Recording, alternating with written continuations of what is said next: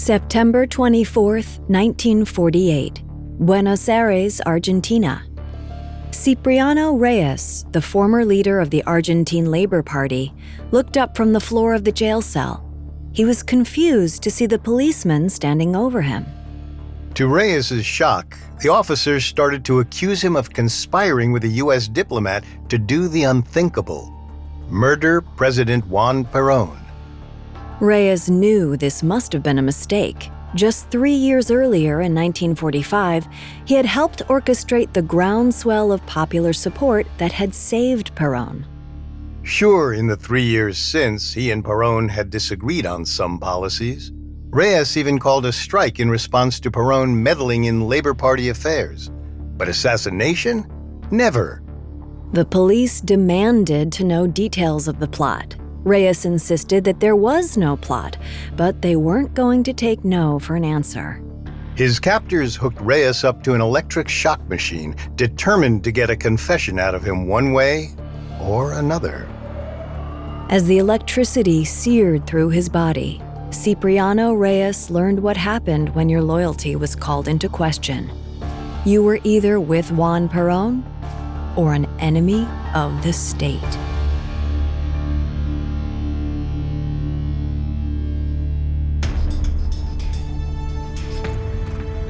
Welcome to Dictators, a Spotify original from Parcast. I'm Richard.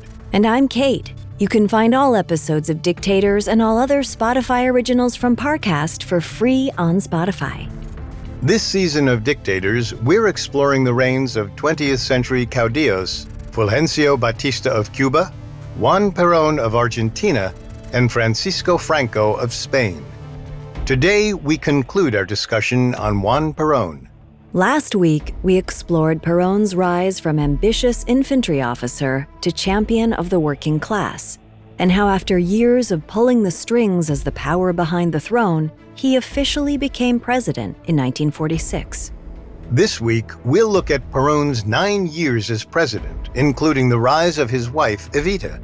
We'll see how his interest in social welfare reforms waned as his cult of personality grew, and his regime became increasingly corrupt and repressive. And we'll explore how Peronism never left Argentina. We'll have all that and more coming up. It feels like we're all being told to go on this diet, take that supplement. Ozempic will give you depression, but you know what'll cure that? Weed. Or you could try to balance your hormones. At Science Versus, we're like, what the is going on? Forget the crap online and listen to Science Versus. Just the facts. Oh, and a bunch of stupid jokes. What is a ghost's favorite fruit? Blueberries. That's Science VS. New season out on Spotify soon. Imagine you're a fly on the wall at a dinner between the mafia, the CIA, and the KGB. That's where my new podcast begins. This is Neil Strauss, host of To Live and Die in LA. And I wanted to quickly tell you about an intense new series about a dangerous spy taught to seduce men for their secrets and sometimes their lives. From Tenderfoot TV, this is To Die For. Search To Die For in your podcast app to follow the show. A new true crime podcast from the team behind Up and Vanished. In 2016, adventurer Justin Alexander was invited on a trek by an Indian holy man. They headed to a spiritual ground in the Himalayan mountains, a place beyond civilization. The holy man returned and said nothing, but Justin was never seen again. What happened to him? Dive into our investigation in Status Untraced. Available now. Listen for free on Spotify. When 51-year-old Juan Domingo Perón was elected in February 1946, he was Argentina's first legitimately elected leader in nearly 2 decades. And it was all thanks to Perón's ability to shore up important alliances. In order to achieve his victory, Perón spent years methodically building his base of power as a member of the ruling military junta. Not only did he gain friends among the military elite, but as Secretary of Labor and Social Welfare, he was able to court the working class with his pro-labor policies. But not everyone loved Juan Perón. Between his affinity for European Nazis and fascists and his cultivation of a cult of personality, Perón's opponents across the political spectrum were horrified by his electoral win. Conservatives were disgusted that he'd enfranchised the country's uneducated poor, and the communists and socialists were furious that he'd stolen their base with his populist pandering. But the ideological division wasn't just among Perón's enemies. The diverse coalition that brought him to power was also fractured, and he quickly realized that if he wanted to get anything done, he'd have to put an end to the infighting. His first order of business was to dissolve all the political parties that had supported him and to consolidate them into the single party of the Argentine Revolution, which 1 year later would be renamed as the Peronist Party. Though Perón insisted that the party shared one set of values, in reality, it was mostly united behind its support for him. Perón recognized that the rivalries among his uneasy coalition were exactly what he needed to retain power. As long as any rising stars within the party were fighting amongst themselves, Perón could rest easy at the top. After his June 1946 inauguration, Perón hit the ground running. He promised a 5-year plan of social justice, economic independence, and national reconciliation after years of political turmoil. And with a Peronist congressional majority, he could make almost anything happen. But there was one small obstacle standing in his way: the judicial branch. The courts were supposed to be apolitical. However, in the previous decade, the Supreme Court openly supported the military junta and approved the fraudulent elections that kept the junta in power.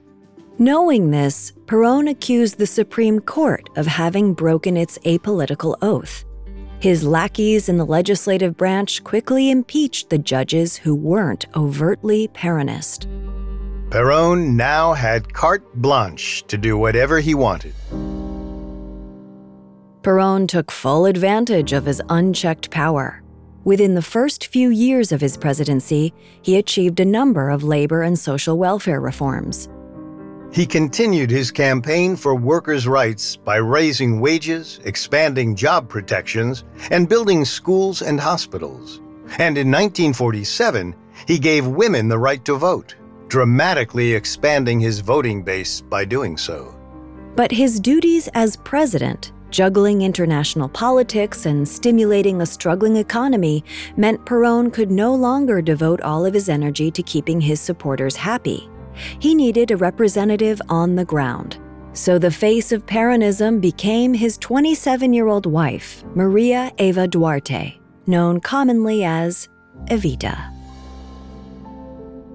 A former actress from a working-class background, Evita quickly became a galvanizing figure for the Peronists. The moment Perón took office, she began to represent herself as the patroness of the masses who had gotten him elected. Evita made it her mission to help the country's poor and overlooked, founding the Eva Perón Welfare Foundation and virtually taking over the Ministry of Labor. She used both institutions to improve education, housing, and social welfare for women and children. She traveled to regions of the country rarely visited by national politicians. Wherever she went, Evita spoke of her dedication to Perón and his dedication to the Argentine masses, especially those from the lower social classes. She said they were her children, and it was her duty to help her husband take care of them. To many Argentines, Evita seemed like the reason Peronism worked. She was the guiding light who kept the president on track. And as long as she continued to deny any interests in power for herself, Perón was more than happy to allow her political star to rise. But Evita was the only person Perón let get anywhere close to his level of power. Any deputy who got too popular or seemed too ambitious quickly fell out of favor. Even organized labor leaders who had worked with and backed Perón for years found themselves smeared and ousted if they criticized the president. But that was nothing compared to what his political opponents faced. Though he had a clear majority, the opposition still did their best to obstruct his policies in Congress.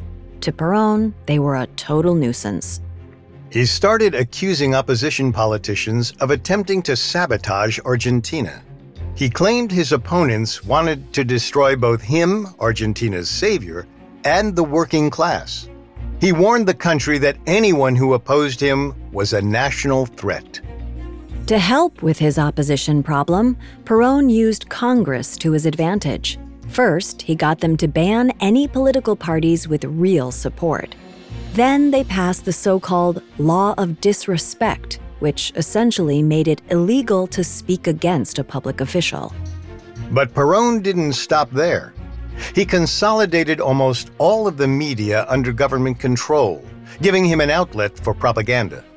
And he sent the police and far-right militant groups to harass any that tried to defy him. Soon, political repression quickly expanded to violent suppression from Perón's supporters. Perón himself never openly advocated for violence. Remembering how the Spanish Civil War brought destruction to the people, Perón wanted to avoid that. But that didn't mean he outright condemned the actions of his supporters either. Fearing assassination attempts, many opposition leaders began to seek political asylum in Uruguay. Those who didn't escape were arrested, tortured, and forced to confess to plots against Perón. The suppression paid off. By 1949, Perón had kneecapped his opposition. The leaders who remained were ineffective and unable to organize. They were kept around simply as pawns to rally Perón's supporters behind common enemies. More than halfway through his term, Perón had removed almost all obstacles from his path to absolute power. But there was still one big hurdle that kept Perón from sustaining it. The Constitution didn't allow presidents to serve consecutive terms. Perón knew it would look terrible if he came out in favor of rewriting the Constitution to do away with that stipulation. After all, a key component of his rise had been the pretense that he wasn't seeking power. Rather, he was merely doing what the people wanted. So in a savvy political move, Perón declared before Congress his lack of interest in rewriting the Constitution. By bringing up an issue that no one had even thought of, he all but instructed his followers to solve the problem for him. Shortly thereafter, Peronists began proclaiming that the Constitution was blocking the people's will to re-elect Perón, and thus needed to be changed. By March of 1949, a new constitution drafted almost exclusively by Peronists had been ratified. In addition to changing the rules about presidential terms, it also broadly expanded the powers of both the government at large and the president specifically. It allowed for state intervention wherever it deemed necessary, and gave the government power to go after anyone who opposed the vague Peronist ideals. But as Perón consolidated his power, turmoil was on the horizon. Perón's attempts to transform Argentina into an economic powerhouse had run into trouble in the rapidly shifting global economy. At first, Argentina's economy was growing.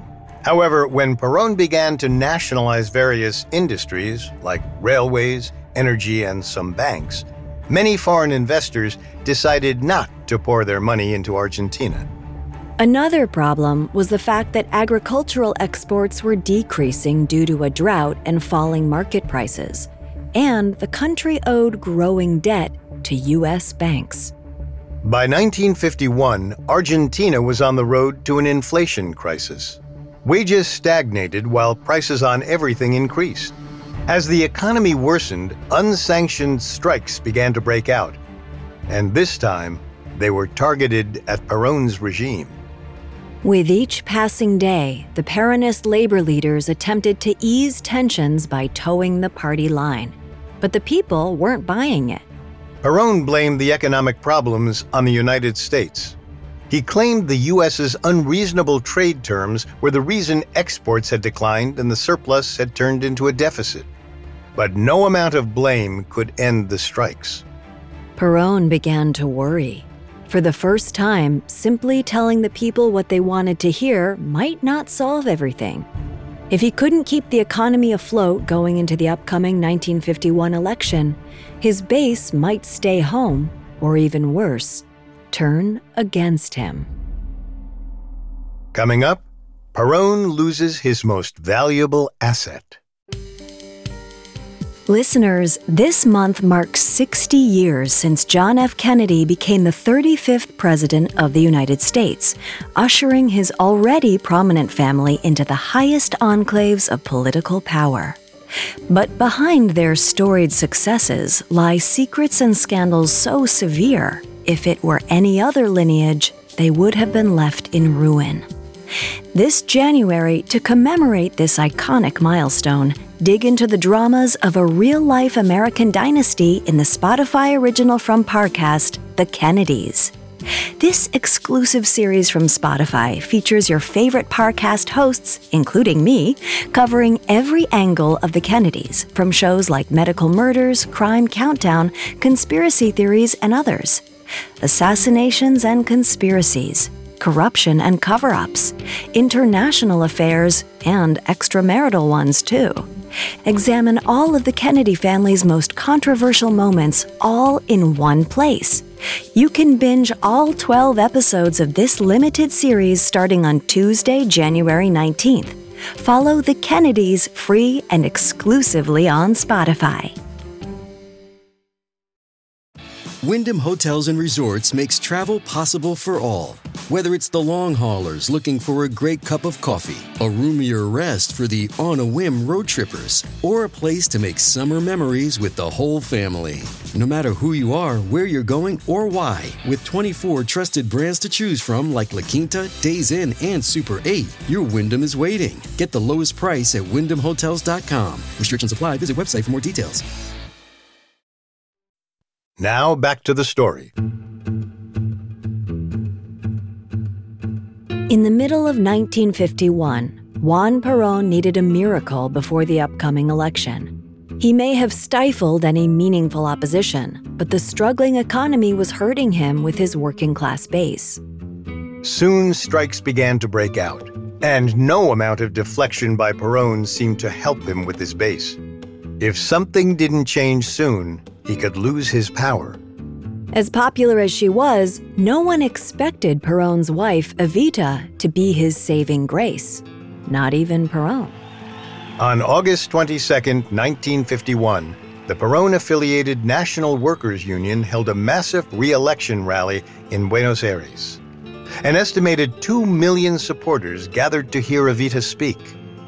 By the end of her rousing speech, the crowds demanded that she run as Perón's vice president. Though there had been talk of this before now, both Peróns refused to commit. Evita merely thanked her followers for their continued support. When the president retook the microphone, however, the crowd turned against him. The masses demanded Evita, and they began chanting that they wouldn't leave until she had accepted the nomination. Perón was stunned. As loyal as they were to him, it was his Evita they loved. Despite being relegated to a supporting role, Perón knew he had nothing to fear from Evita's popularity because the couple knew something the public didn't. The First Lady was dying from cancer. The public had no idea that their patroness's health was rapidly deteriorating. And as hard as they tried to keep it a secret, when Evita became bedridden at the end of September, they knew they had to let the people know. But the announcement was insidiously opportunistic. They cast Evita's failing health as a result of her sacrifice to the poor. Evita was so dedicated to the masses that she was literally dying because of the hard work. On October 17, 1951, the anniversary of Perón's restoration, now called Loyalty Day, a frail Evita made her first appearance in 2 months. But her poor health didn't stop her from giving an emotional speech, calling on her supporters to die for their president. They joined her in chanting, "My life for Perón." The Perón's emotional manipulation worked. Less than a month later, Juan Perón won re-election in a landslide. But, as it turned out, Getting re-elected was the last win Perón would have for a while. With the election out of the way, he had to address the economic crisis. In February 1952, he announced austerity measures dressed up as economic nationalism. He mandated a 2-year wage freeze and required that wheat and meat, Argentina's 2 major products, be largely reserved for exports. He only managed to get away with these cuts because of Evita. Her followers were willing to give the president some leeway, knowing how much stress he was under, especially as her cancer worsened. Finally, on July 26, 1952, the beloved First Lady passed away. But Evita's death wasn't just a personal tragedy. It was a political one. In the months that followed, Perón came to the realization just how much they loved her over him. By that fall, even the labor organizations that she had galvanized were once again questioning Perón's economic policies. Perón tried to scapegoat a few members of his cabinet, taking the opportunity to remove some rising stars in his party. But by early 1953, the unrest had only grown. Sensing Perón's newfound weakness, his political opponents got bolder and more outspoken, and some came to the conclusion that the only way to bring Perón down was through violence. The situation reached a fever pitch on April 15, 1953, when Perón was giving a speech to his supporters at the Plaza de Mayo in Buenos Aires. As he was in the middle of blaming his enemies and outside forces for the economic crisis, 2 bombs went off in the square. The attack immediately galvanized Perón and his followers. Feeding off the energy of the crowd, the angry president suggested that the perpetrators ought to be punished. Though Perón stopped short of actually calling for violence, far-right militant groups needed no further encouragement. They descended upon the headquarters of the Socialist, Radical, and Democratic national parties, looting and setting them on fire. And in a symbolic blow to the city's elite, they torched a storied social club. In the wake of the destruction, the regime arrested as many opposition leaders as possible, blaming them for the entire incident. Meanwhile, the Peronist militants got off scot-free. This new crackdown broke Perón's political opposition and freed the president up to refocus his attention on the economy. He made a series of deals with U.S. industrialists and foreign investors that broadly stabilized the inflation crisis. And with a good agricultural season, things started looking up for Perón. For the first time in his political career, Perón was able to relax. He had managed to weather economic troubles and the loss of his beloved Evita. Everything he had set out to do, he had achieved. Perhaps he really was the godlike figure his supporters believed him to be. Unfortunately, this overconfidence led the savvy politician to poke a bear that had previously been content to ignore him: the Catholic Church. The Catholic Church had long been a powerful, if apolitical, force in Argentina. In fact, many church leaders supported Perón and stayed out of the political discourse during his first term. But that all changed in 1954. In the fall of 1954, the Peronist Congress began debating bills to legalize divorce and prostitution. Perón's government had already removed several saints' days as public holidays. These initiatives were direct affronts to the Catholic Church, and soon church leadership spoke out against these so-called attacks. Suddenly, Perón's followers found themselves torn between their leader and their religion. Much of Argentina's lower class was devoutly Catholic, and they weren't sure they could choose Perón over God. While Perón believed the choice seemed obvious, many didn't. So Perón decided to retaliate before the church's protests gained momentum. In December 1954, he banned all public religious displays during the Christmas season. During this time, Perón's government also legalized prostitution and divorce and recognized the rights of children born out of wedlock. Finally, any Peronist with ties to the church was purged. But Perón had picked a fight with an enemy who was stronger than he was. Many Argentines were more concerned with their eternal souls than their political identity. By May 1955, pro-Catholic marches had taken over the streets, and priests were preaching against the regime. In response, Congress passed legislation that banned religious education in schools and denied the church any tax exemptions.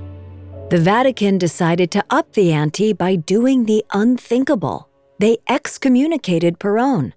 This created a problem for the president. Argentina's constitution mandated that the president must be Roman Catholic, the country's official religion. But as it turned out, the excommunication wasn't Perón's only problem. His feud with the church had emboldened his rivals and critics, including those within the military. On June 16th, the same day that Perón was excommunicated, the Navy and Air Force attempted to stage a coup. During a pro-Perón rally at the Plaza de Mayo, military jets dropped bombs onto the adjacent Casa Rosada, the presidential palace. Most of the bombs missed their targets and landed in the streets. Within hours, the attempted coup came to a screeching halt as those involved surrendered. However, their actions resulted in the deaths of several hundred civilians. Even worse, it gave Peronists ammunition to retaliate. That evening, as the city picked itself up, a mob of angry Peronists stormed and burned 12 churches across Buenos Aires. Though the Catholic Church hadn't been involved in the coup attempt, the Peronists didn't care. They needed a scapegoat, and the outspoken church was the enemy of the moment. Perón was horrified by the bloodshed. Ever since he'd witnessed the aftermath of the Spanish Civil War, he'd sworn to himself that he'd never do anything to bring that kind of violence to Argentina. The president realized that he was going to have to create peace. He needed to play the role of the mediator and hoped that the various factions that opposed him would trust him. Because if they didn't, Argentina was heading towards a civil war, and there was no guarantee that Perón would come out on top. Coming up, Perón faces a coup he can't beat. Now, back to the story.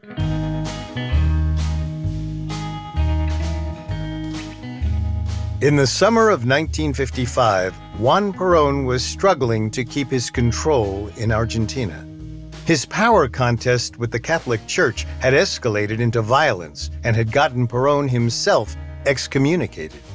Meanwhile, his political and military opponents had capitalized on the president's weakness to renew attacks against him and even launch a failed coup. Perón knew he needed to do something to pull the country back from the edge of civil war. On July 15th, Perón gave a speech announcing that the so-called Peronist Revolution had ended. It was time for the country to come together and restore full civil rights to all Argentines. As such, he even opened up the state radio to his political opponents, all of whom took his olive branch sincerely and advocated for an end to hostilities. But the church wasn't so willing to forgive and forget. Argentina's Catholic leadership continued to rail against the regime, stirring up their congregations. Similarly, left-wing students and other anti-Peronist activists refused to be placated. And within weeks of Perón's July speech, they returned to the streets and started getting into fights with the police.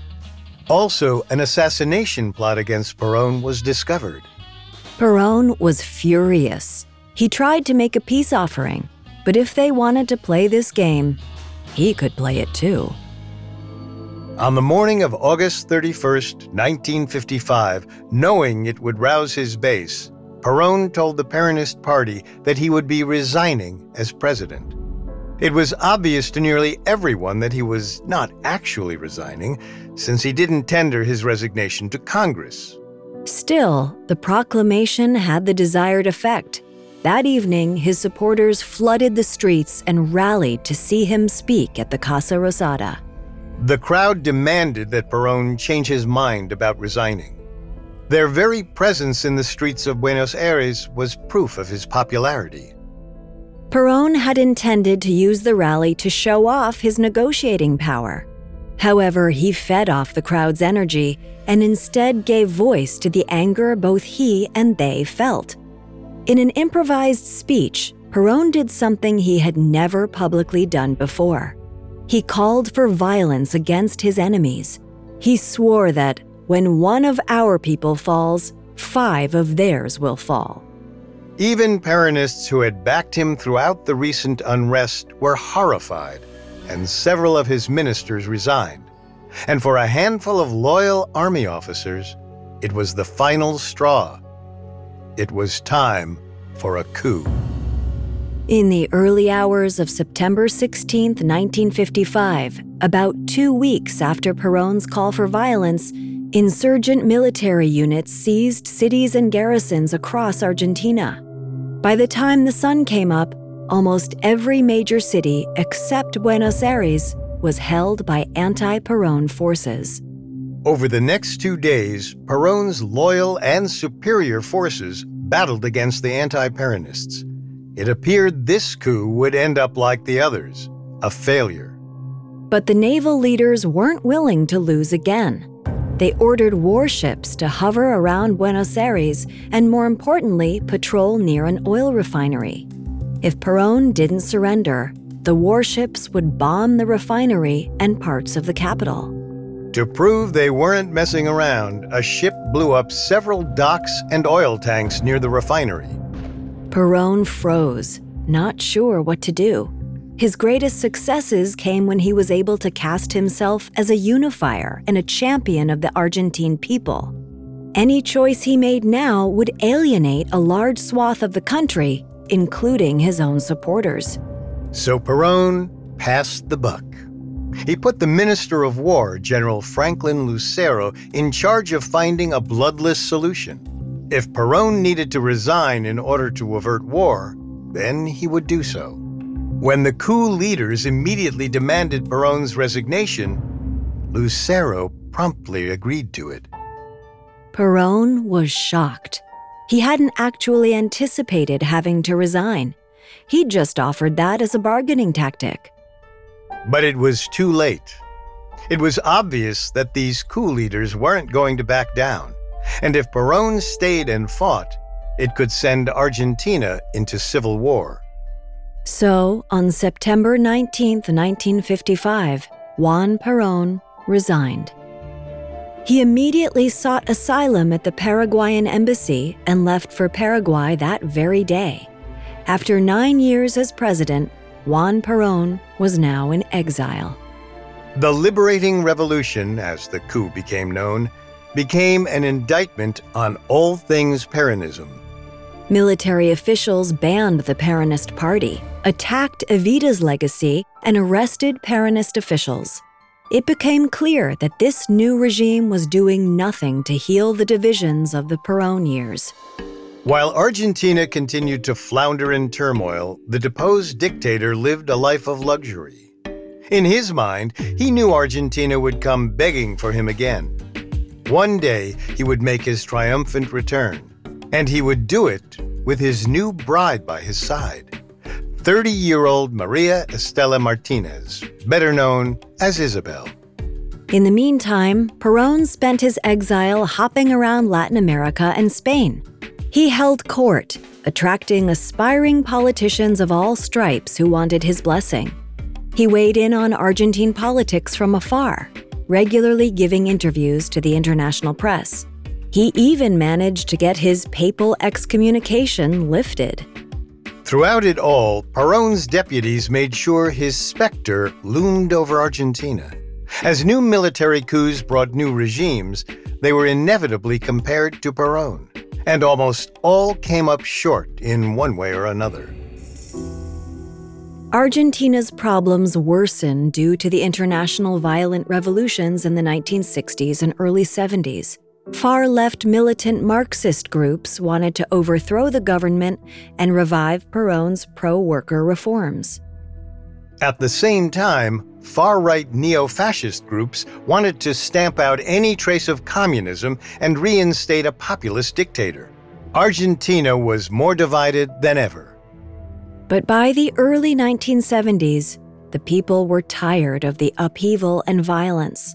The last time things had been relatively peaceful was under Perón. His tenure may have been repressive, but he had always preached unity, even if he hadn't always practiced it. Perhaps he was the solution they needed. It helped, too, that his form of charismatic but vague populism had left the door open for interpretation. Both the right and the left, and everyone in between, could claim Perón as their representative. Even the military was beginning to see the exiled president as the only viable option to stabilize Argentina. By 1972, 17 years after his ouster, the current military regime was negotiating for Perón's return, but not as president. So, Perón bent the rules. His hand-picked representative, Héctor Cámpora, ran for president in his place. Perón only agreed to return if and when Cámpora won. Cámpora won the March 1973 election. Perón made his triumphant return after the inauguration in June. After nearly 2 decades in exile, 77-year-old Juan Perón was home in Argentina. Unfortunately, his homecoming didn't go quite as planned. Millions of people, most of them leftist Peronists, streamed out to the airport to see their beloved leader. During the celebration, right-wing militant groups started firing into the crowds. What had been a celebratory, family-friendly affair quickly turned into a nightmare. At least 13 people were killed, with over 350 injured, though many believe the number to be much higher. Perón insisted that the violence would end once he was back in power. As the great unifier, he'd be able to calm things down and make everyone realize they were all on the same side, Perón's side. The Argentine people wanted to believe him. After 18 years away, Perón had become a mythical savior in their minds. To pave the way for Perón's return to the presidency, Cámpora resigned in July, and new elections were called for in September. Naturally, Perón accepted his party's presidential nomination, and as his running mate, Perón chose his wife, Isabel. 2 Peróns were better than one. And on September 23, 1973, Juan Perón was overwhelmingly elected for a 3rd time. But the honeymoon barely lasted. 2 days after Perón's victory, the head of the Peronist Workers' Union was assassinated. Left-wing Peronists were blamed, and a wave of sectarian violence followed throughout the year. By early 1974, it had become clear that Perón's attempt to play both sides had failed. Right-wing death squads attacked leftist Peronists, and a right-wing police coup in the city of Córdoba seemed to have been backed by the federal government.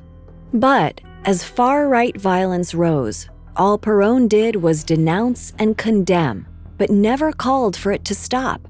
There was a lack of energy in his voice when it came to even attempting to bring unity to the left and right.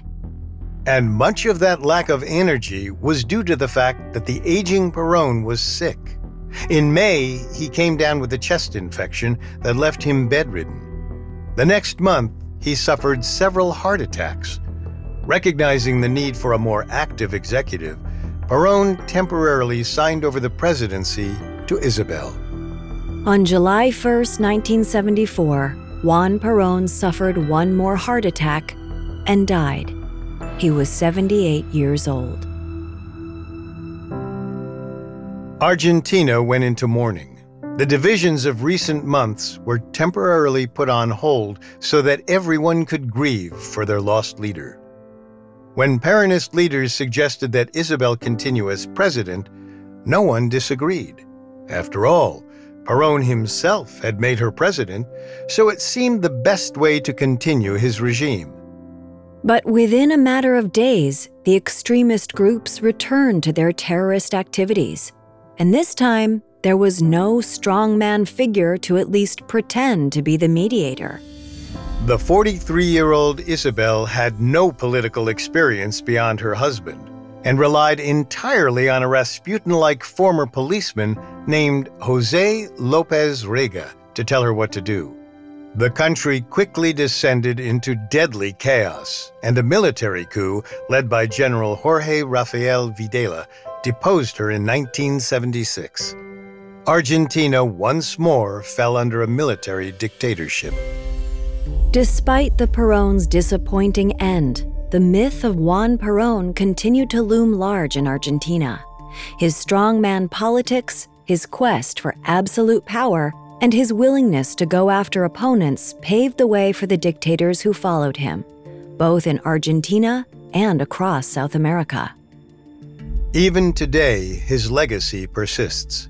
Argentina's contemporary Justicialist Party is the same party that Perón founded, and it continues to be just as fractured as it was during his time. Without its charismatic leader, the party has often struggled to find what it represents. Populism? Nationalism? Both?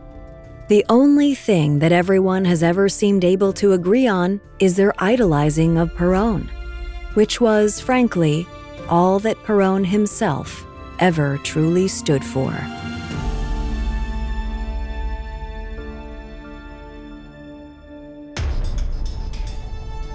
Thanks for listening to Dictators.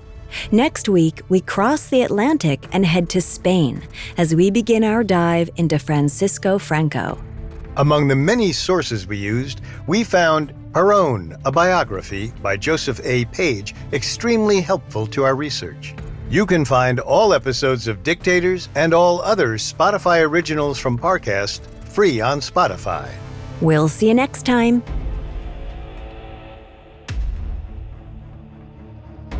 Dictators is a Spotify original from Parcast. It is executive produced by Max Cutler, sound design by Michael Motion, with production assistance by Ron Shapiro, Carly Madden, and Isabella Way. This episode of Dictators was written by Kate Thorman, with writing assistance by Nora Battelle, fact-checking by Adriana Romero, and research by Chelsea Wood. Dictators stars Kate Leonard and Richard Rossner.